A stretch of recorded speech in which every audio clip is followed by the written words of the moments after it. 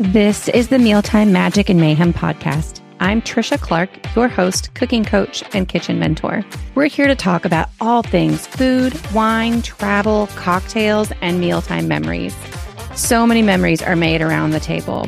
We all know mealtime can be stressful, full of chaos and mayhem, but it's also the universal connector, a catalyst for communication and connection, and a time to create magic and memories. So many of our memories are tied to food, and I can't wait to share some of those stories with you here. I'm here to share ideas, inspiration, and stories to help you experience mealtime with a dash of magic and just a sprinkle of mayhem. You can expect new episodes weekly, including a mixture of interviews, personal stories, and some fun conversations about our adventures and misadventures in the kitchen and around the table. I hope you walk away feeling inspired to try something new in your kitchen or around your table to create more connection with your friends, family, and beyond. Thanks for being here. Hello, and welcome to another episode of Mealtime Magic and Mayhem podcast. I'm your host, Trisha Clark, and today I have with me Stephanie Cansian. She's a copywriter and email marketer who can categorically confirm that Central New Jersey does in fact exist. She lives there with her husband and her dog, and when she's not writing, she's strength training, rucking. You have to explain that one to me. Reading, cooking, and or baking. So she's super active on Instagram. I'm excited for you to get to know her.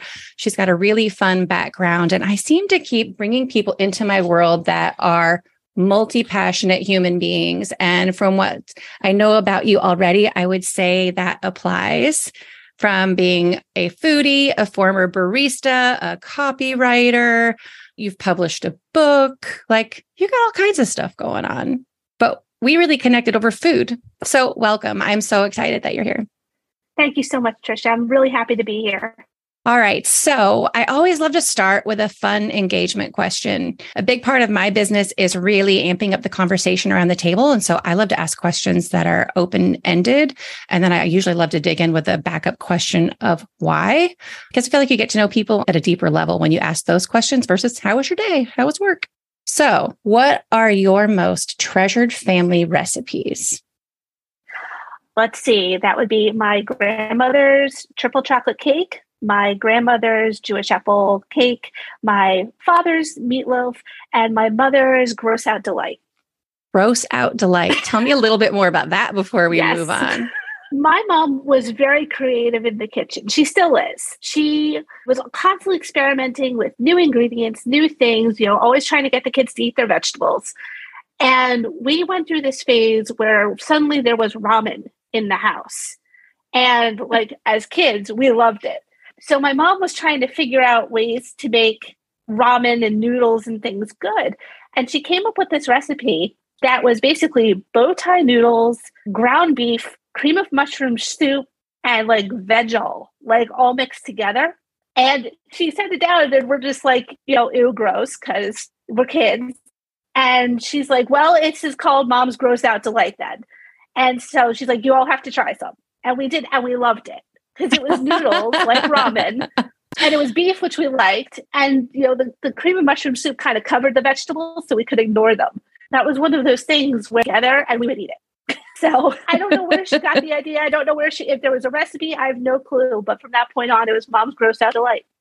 That's hilarious. That is one of the best stories. We had this casserole that my mother always made, and it was this layered casserole. I've never had it, and as an adult, and none of us have been able to replicate it. And there's no written recipe, but it was rice in the bottom. I don't want to say a layer of brown ground beef. I'm sure it had some seasoning in it. I don't know what it was. Some stewed tomatoes, some cream style corn, and then was topped with paprika or something. And I remember my sister tried once, and I think I told this story on another episode of my podcast too, but it just cracks me up. And so one of my sisters tried to replicate it, and she got confused, and instead of paprika, she put cinnamon. Oh, I mean, it's a good dusting all over the top. It was so bad. It was so bad. I have a story like that from an ex. I was living with an ex, and he insisted that his mother had boiled cucumbers. And I looked at him and I said, are you sure it wasn't zucchini that your mother used to boil? And he's like, no. It was cucumbers. So he made boiled cucumbers one night. And I was the best girlfriend. I took a single bite and promptly said, no, thank you. But thank you for letting me try this dish that your mother made. He was a trooper. He refused to admit that he was wrong and ate the entire thing, but never made it again. Did you ever find out if it really was cucumber or if it was zucchini? Interesting. No, never did. Never did. That remains one of a singular memory from that relationship. I'm not sure what's more disturbing, the idea that it might have actually been cucumber or that he didn't know the difference between cucumber and zucchini. But I feel like we could do a whole episode on that. Wow. That is an interesting experience. Okay. So tell us a little bit about your background and your relationship with food. I know you grew up in a Jewish family and you've talked about that, food was a really integral part. So tell us a little bit about that before we get into the rest of the conversation, because I think it's a really important part of your story. Sure. So I'm Jewish, grew up Jewish, family's Jewish. And one of the quotes or kind of understandings around Jewish holidays is pretty much they all involve food or snacks of some kind. There's always like a traditional meal, or there's a fasting holiday, and then you get to eat a traditional meal, something like that.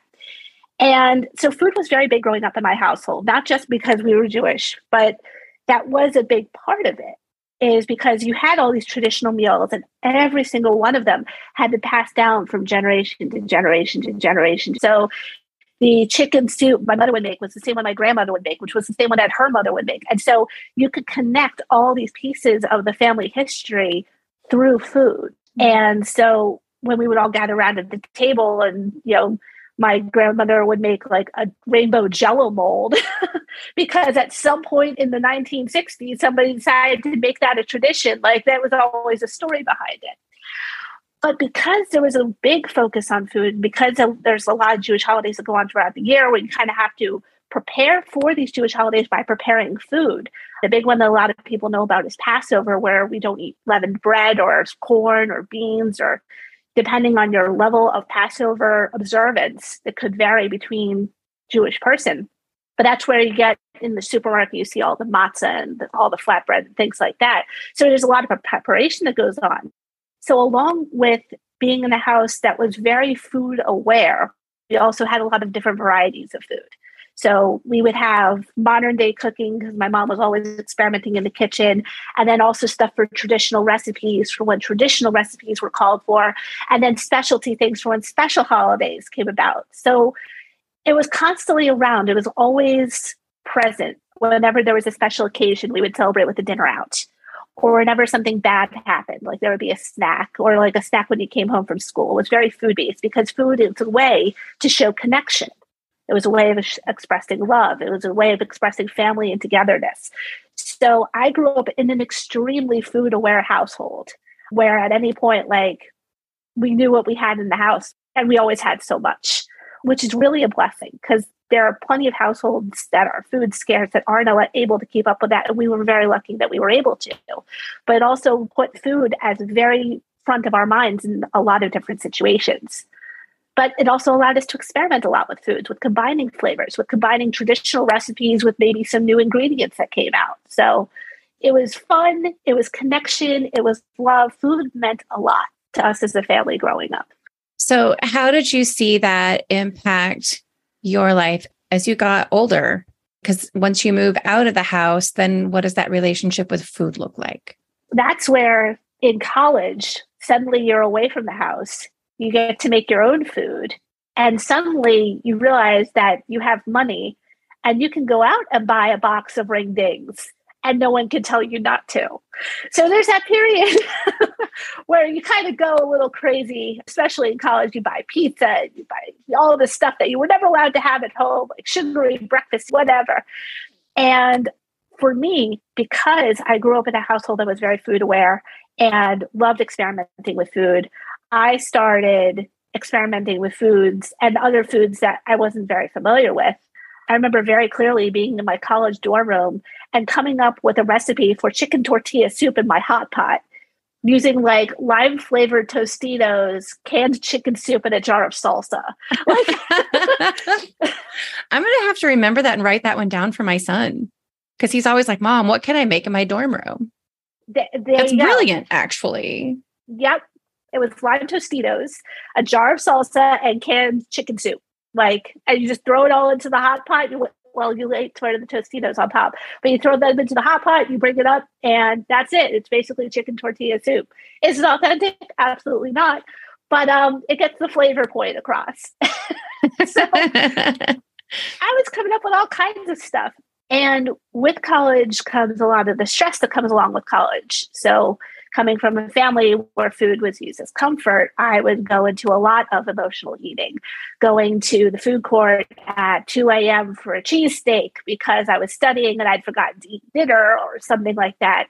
And because of that, emotional eating kind of crept into my life where anytime there was a stress, it'd be like, oh, let's get a coffee, let's get an ice cream, let's indulge in a box of ring dings or whatever it was. And that, of course, no matter how active I was, you can't outwork a bad diet. And that led into weight gain. And I ate everything. Like I wasn't like a vegetable hater or anything like that. Like I had salads and everything, but it was just every time something went wrong, I turned to food. Instead of dealing with the problem at hand, I would turn to food. I would focus my creative energies on creating new food dishes, easy food dishes, things I could make in one pot, like things I could make in 10 minutes. And that's where a lot of my energy went rather than deal with the problem I actually needed to deal with. And because of that, I gained a significant amount of weight.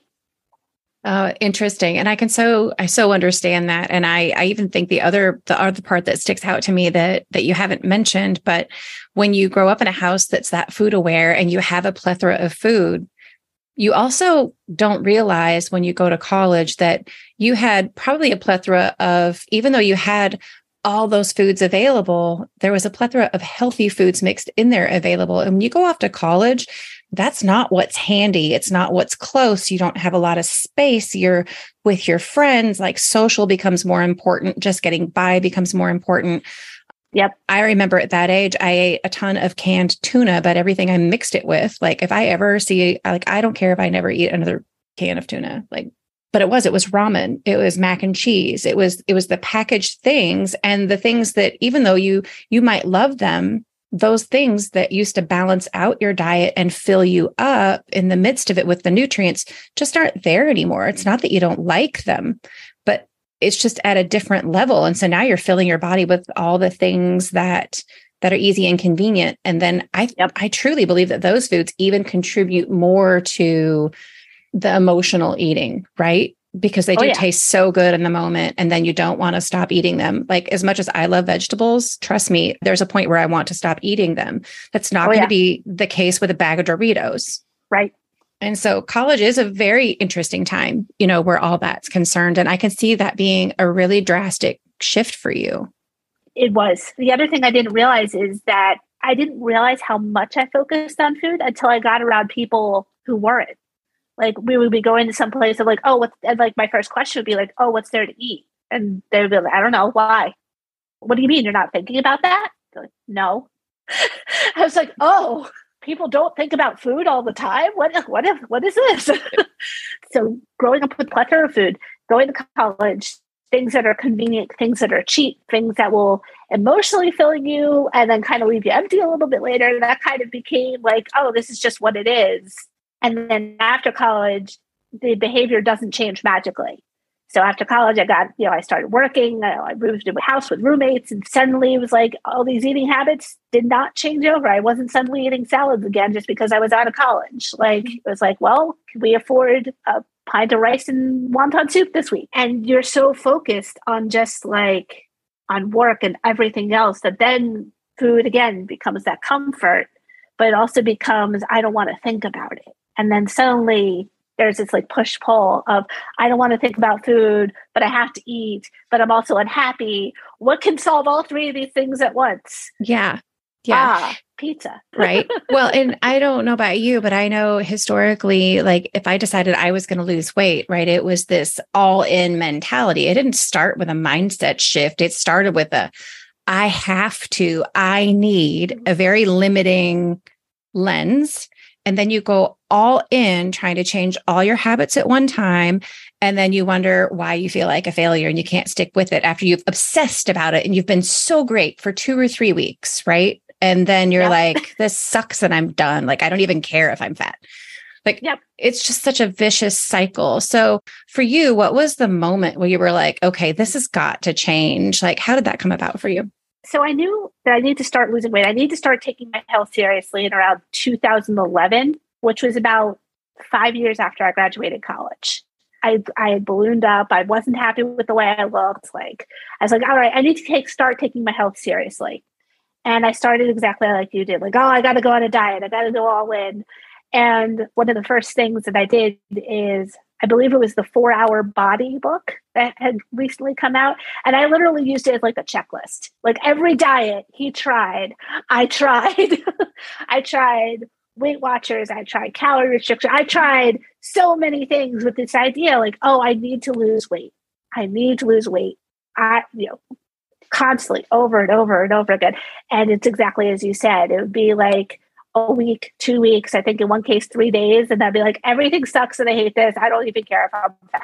And go back to eating the way that I wanted to, which that was the whole emotional thing. What finally flipped the switch for me, which allowed me, and then I didn't really realize what was happening. It was January of 2021. So 10 years after I decided I really needed to start taking my health seriously.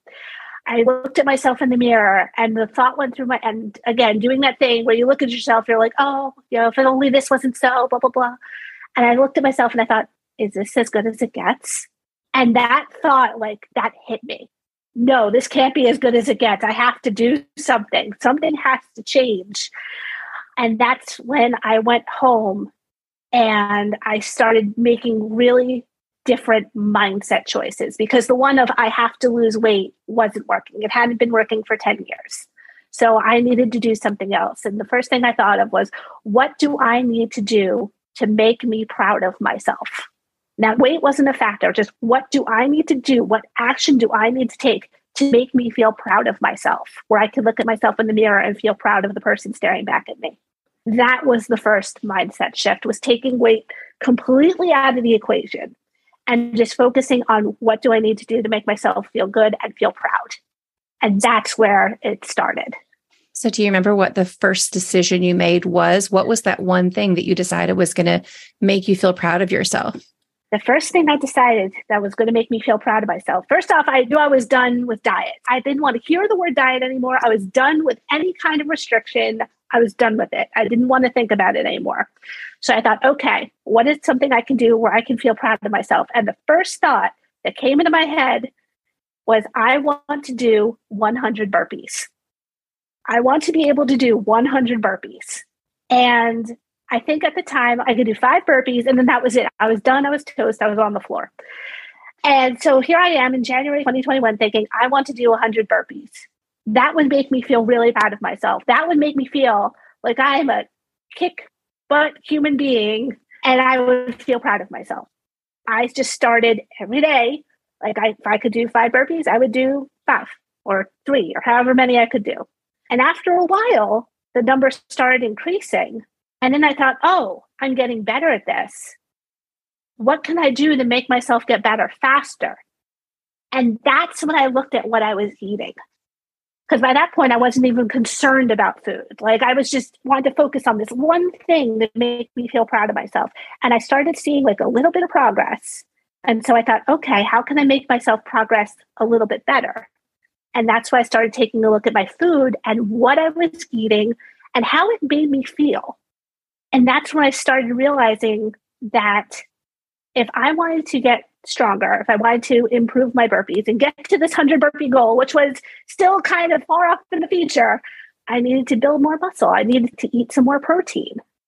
Like I wasn't eating enough. I was focusing on a lot of carbs and a lot of this and that, food pyramid, because I'm an 80s child, bottom of the pyramid was like so 6 to 11 servings of carbs per day. Like, okay, got that down. But then I thought, no, that's not what I need. I need to build a little bit more muscle so I can get better at this. I need more protein. That was the first switch, was like, where can I put more protein into what I'm eating? Nothing to do with weight, nothing to do with calories, nothing to do with any of that. Just like, how can I put more protein into what I'm eating? How did that make you feel? I mean, did you notice a difference? Did it take you a while to notice a difference of eating more protein? So I started with a focus, like, because I'm a very goal-oriented person. Like, I like having a goal to hit. So I think, okay, if I can hit this amount of like protein per day, then I win. I can have whatever else, but I have to have this amount of protein per day. And once I started hitting that, I realized that all the other stuff I was eating, I didn't want it as much. I never restricted anything. Nothing was ever off the table because I don't deal well with restriction at all. So everything was on the table, but it became a matter of, have I had my protein yet today? And if the answer was like, no, I haven't had protein today, like, okay, let me have protein first. And then I can figure out what else I want. And as I started doing that, I realized that some of the foods that I previously craved was like kind of falling to the wayside. It wasn't that I didn't want them anymore. It's just like, I don't need them right now. I can have them later. Yeah. And that became a really huge shift because before it was like, oh, I'm craving this thing. I must have it now. And now it's like, I'm craving this thing, but I don't need it now. I can have it later. And then later on, it's like, you know what? I really don't need the thing. But it was never a no. It was never a no, you can't have this. I never said that to myself. It was always did I hit my goal? If I did, I can have it. If I didn't, hit your goal first, then you can have it. And that's where I started with this whole protein first mentality of like, have I hit my protein first? And then once I've hit my protein, I can have whatever else I want. Well, and I know as women, like we typically don't get enough protein. And, you know, I'm in my early 50s, and the older we get, the more protein we need and the more important it is for us to build muscle and to do that strength training. And again, I'm no health coach. I'm not a nutritionist, but I love this conversation because so much of my work is around food. But I think it's really important for people to understand that there is a balance. Yep. And our bodies do need certain things. And I've realized that the more protein I eat, the longer I feel fueled.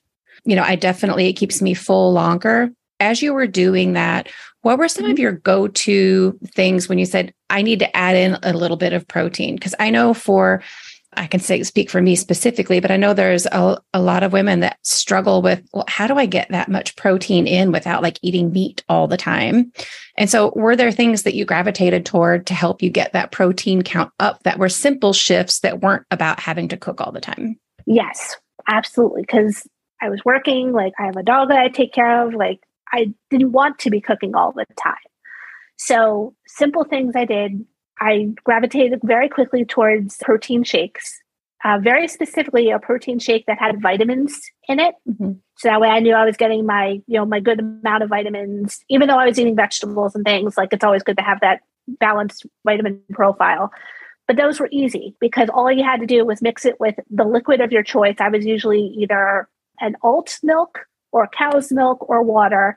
Mix it, drink it, give yourself 10 minutes, and then you usually feel fine. A lot of people don't like protein shakes because the taste is weird or it's a weird texture or whatever.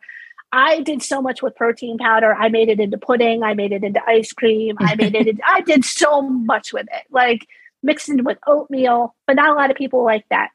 So the other thing I did, which when I told my mom about this, she was like, you did what now? Is I would buy value pack chicken breasts and cut the breasts into like 3 to 4 ounce pieces and air fry them for like 20 minutes at 400 degrees in the air fryer. And they were basically chicken snacks. And I'd throw them in a Tupperware. And whenever I got the urge to eat something, whenever I felt hungry, but I didn't know what I wanted to eat and I felt stuck, I would just grab a 3 to 4 ounce little chicken breast and chew on it while thinking about what I wanted to eat. And usually by the time I was done with the chicken snack, I wasn't that hungry anymore. That's a great idea. That's a great idea. The most amount of prep work you had to do was cutting the breasts up into portions and then just throwing them in the air fryer. Or if you don't have an air fryer, throwing them in the oven for like 40 minutes on 400. Just put some seasoning on it. You're done. Nothing fancy about these at all. You want something that's just finger size, grab and go. So while you're sitting there and you're feeling hungry and you don't know what to eat, you can chew on this chicken snack and be like, okay, I can think clearly now. And that was the point of that, is I wanted to be able to think clearly to make good food choices. That makes sense.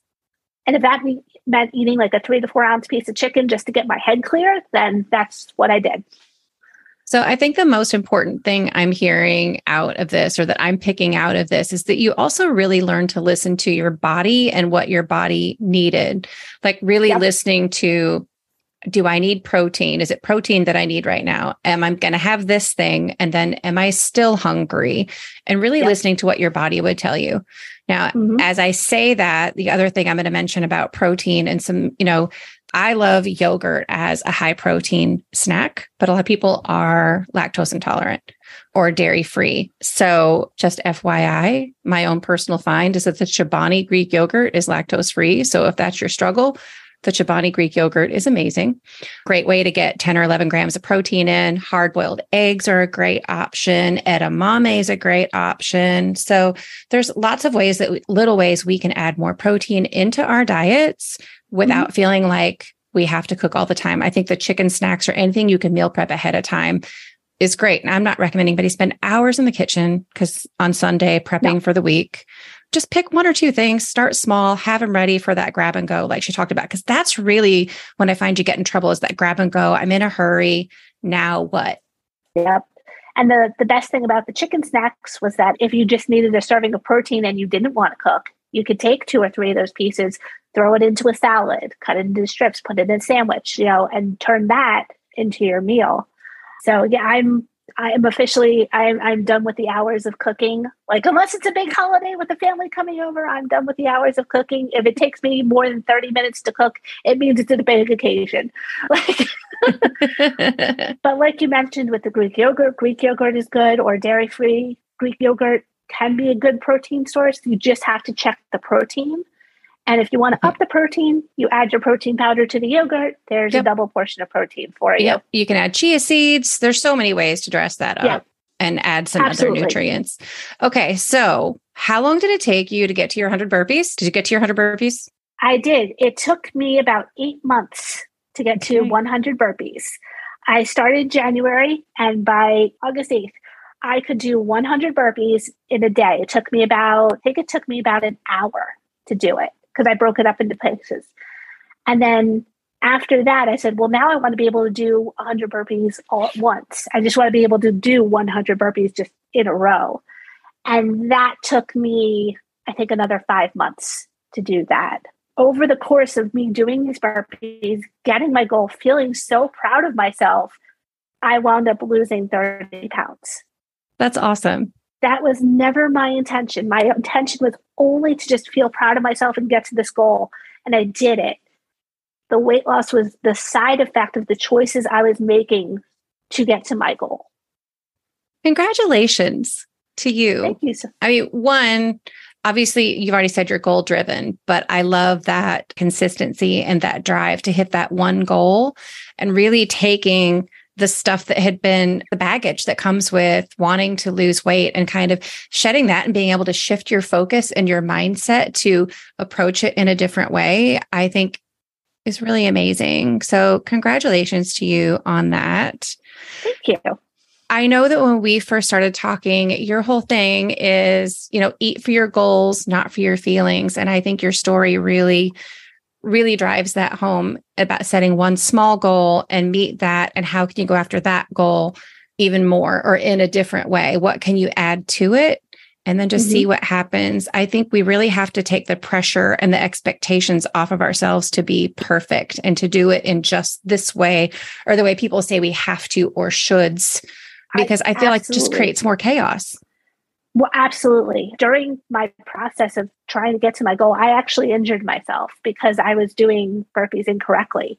So for about a period of 2 weeks, could only do maybe one a day because I had hurt myself.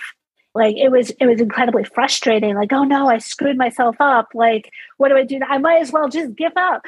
But no, it was a matter of, okay, I did this the wrong way and this is what happened.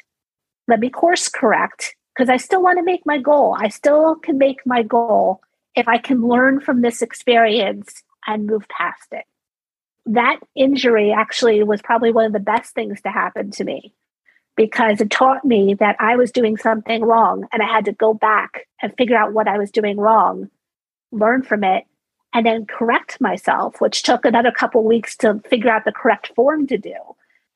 But from that point, I actually got better. It became easier to improve because I had taken the time to figure out what I'd done wrong the first time. Anytime there's a kind of a setback, it's always a matter of, if a tire blows on your car, you don't puncture the other 3 tires and just say, oh, well, you just get the 1 tire fixed and you continue on with your day. It's a pain in the patoot, but you still move on. It's the same thing. Like, if you mess up, you learn from it, you fix it, and you just keep going. You can't let one small thing just like completely derail you, because no one would progress that way if that's what happened all the time. So true. So getting injured was probably one of the best things that happened to me on my burpee journey, because it taught me how to do burpees correctly rather than what I thought I knew how to do. And I got to my goal. Despite the setback, I got to my goal. Or probably because of my setback. Somewhere in there, you also found a love for strength training, because you've been training for something recently, right? So after I hit my 100 burpee goal, and after I hit 100 burpees all at once goal, then I thought, all right, let's see if I can do 100 burpees every day. And I did that for a solid 7 months. So that was over 20,000 something burpees, something like that. And at that point, I'm like, okay, I've done this now. What else can I do? And that's the best question, is I've accomplished my goal. What else can I do? How else can I challenge myself here? So that's when I started all right, well, I'm stronger. I've got muscle. Let me try strength training. And really building my muscles to create a strong body that's going to keep me going for the long haul. So that's what I started doing. And I'm only a couple weeks in, maybe a month or so in, but it's been a much different experience, but still incredibly worthwhile. And my protein numbers actually went up. So that means I get to eat more, which is great. So on the subject of food, I know you love getting super creative in the kitchen. You've talked that you love to prep components for when you need quick and easy meals. But how have you found the balance of being a foodie, being creative in the kitchen, eating for your goals, and maintaining your family's traditions and the way you pass down those recipes? How have you been able to balance all of that? It comes down to that mindset of kind of I'm craving this thing now, but I can wait till later. There's a part of me that really loves being able to spend a full day in the kitchen, cooking an elaborate meal, but then having a whole group of people really come and enjoy it. That's the payoff for me, is being able to feed everybody good food, have everyone come together and really enjoy it. But that only happens a couple times a year. So I know at this point during the year, we're already making plans to have this big family dinner. I don't want to burn out and be sick of the kitchen before that happens. So for this time before that, I'm just going to keep things very simple, very easy.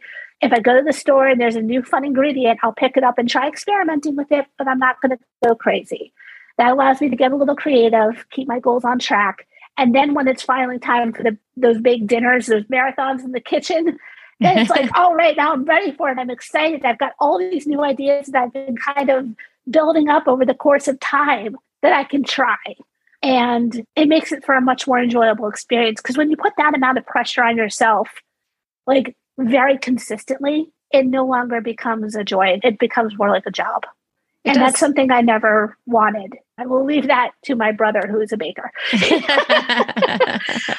I never wanted cooking to be my job. If I'm going to cook something elaborate, I want people to be able to enjoy it, and I want to be able to enjoy the experience. I love that you bring that up, because you know that so much about my business is, even though, cooking and food is really just my mechanism, right? I am obsessed with food and I love cooking, but it's because for me, it's a means of creating connection and strengthening and repairing connections.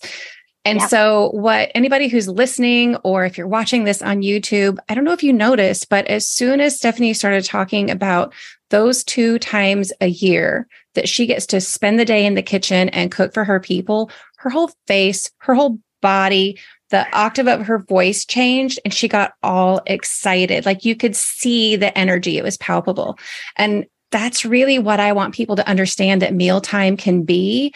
And you're really creating that experience for the people that you're serving those couple of times a year But what I also saw is that you're really serving yourself when you do that.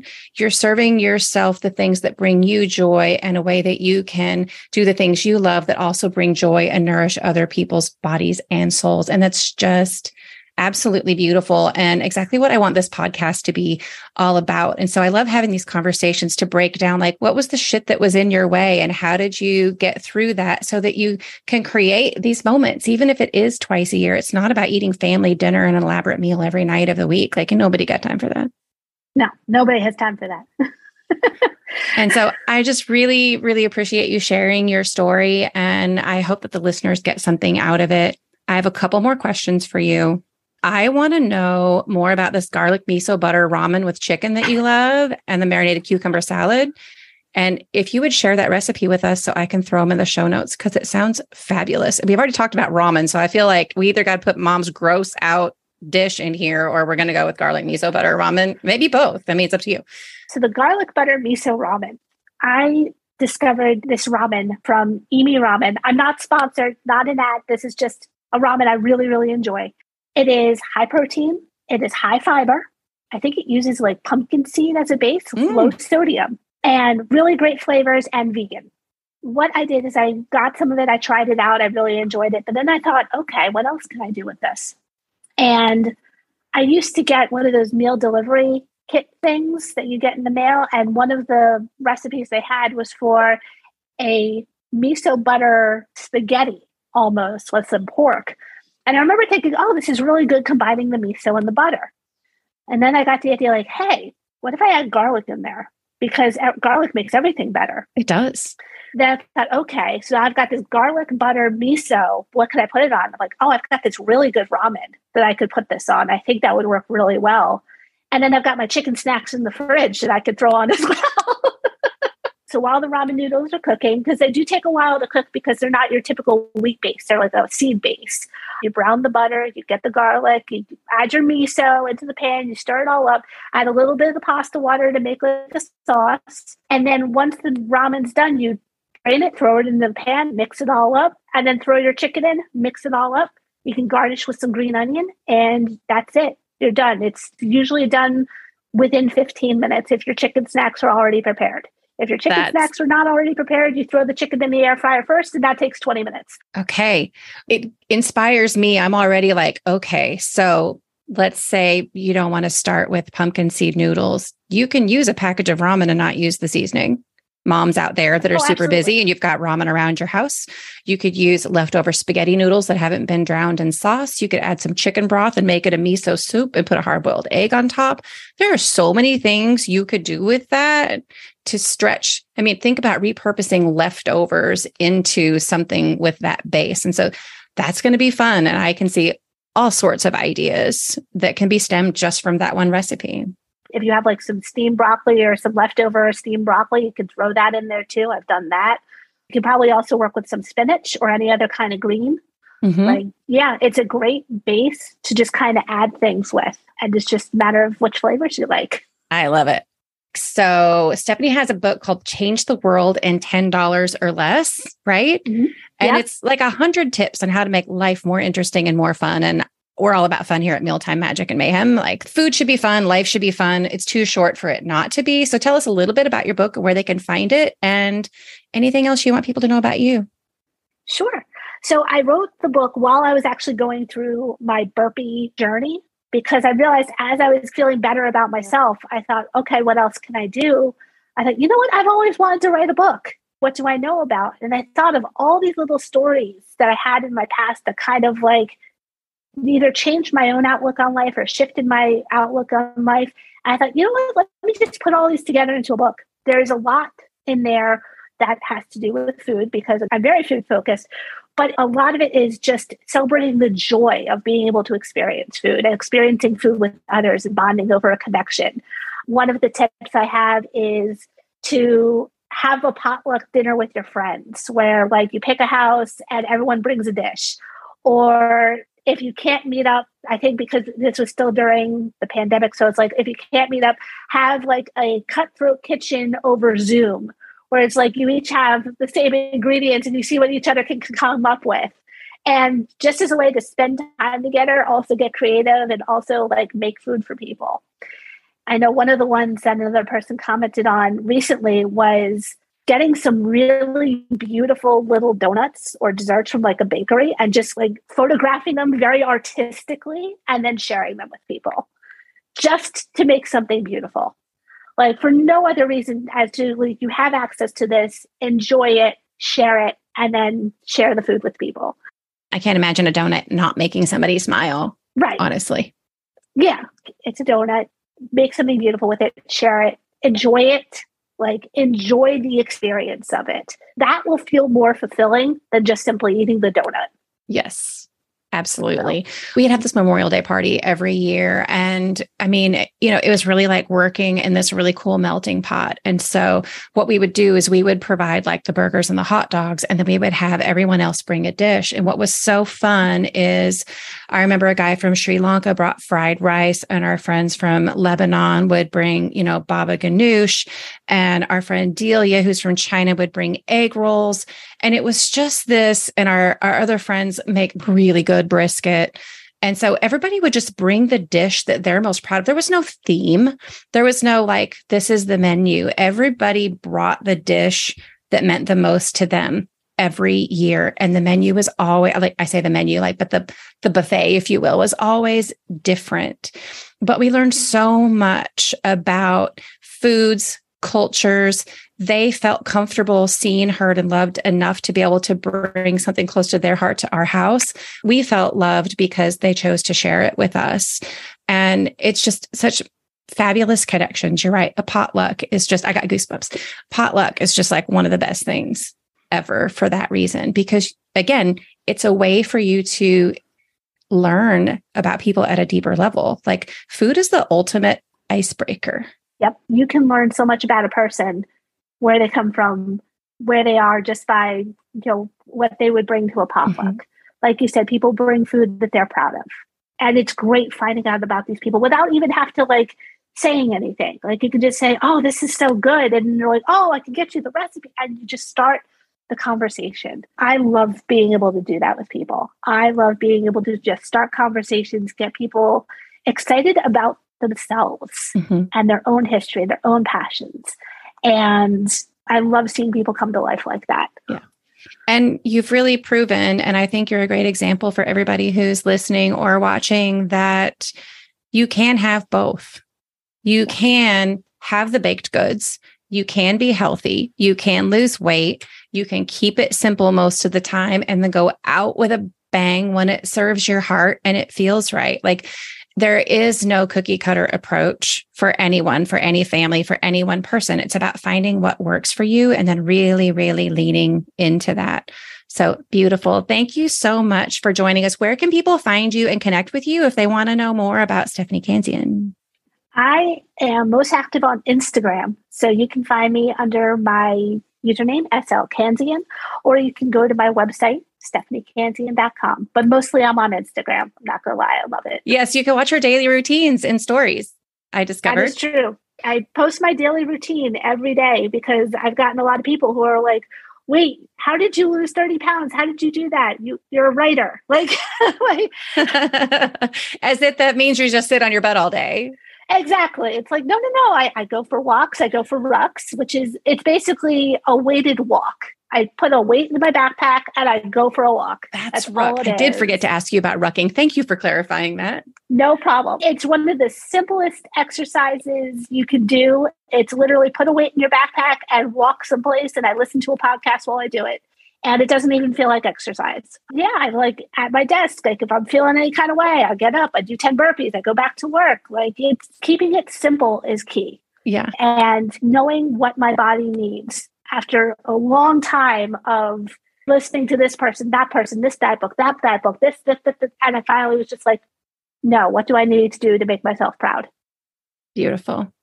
Well, thank you again for being here. You guys, anybody, her book is available on Amazon. It's Change the World in $10 or Less. You can find her on Instagram, and we will be sure to put the garlic miso ramen recipe in the show notes and the links for you to get in touch with Stephanie. We will see you or hear you on the next episode. Thanks so much. Thanks so much for listening. And if you enjoyed this episode, please go hit that follow button, subscribe, leave us a review. And if you're ready to change what mealtime looks like for you, breaking that cycle of chaos and having more fun in the kitchen, build some confidence and discover your love of cooking, schedule your free Dish with Trish call at the link in the show notes. We'll chat a few minutes and you'll walk away with personalized strategies to take your mealtime routine from tired to inspired. See you next time.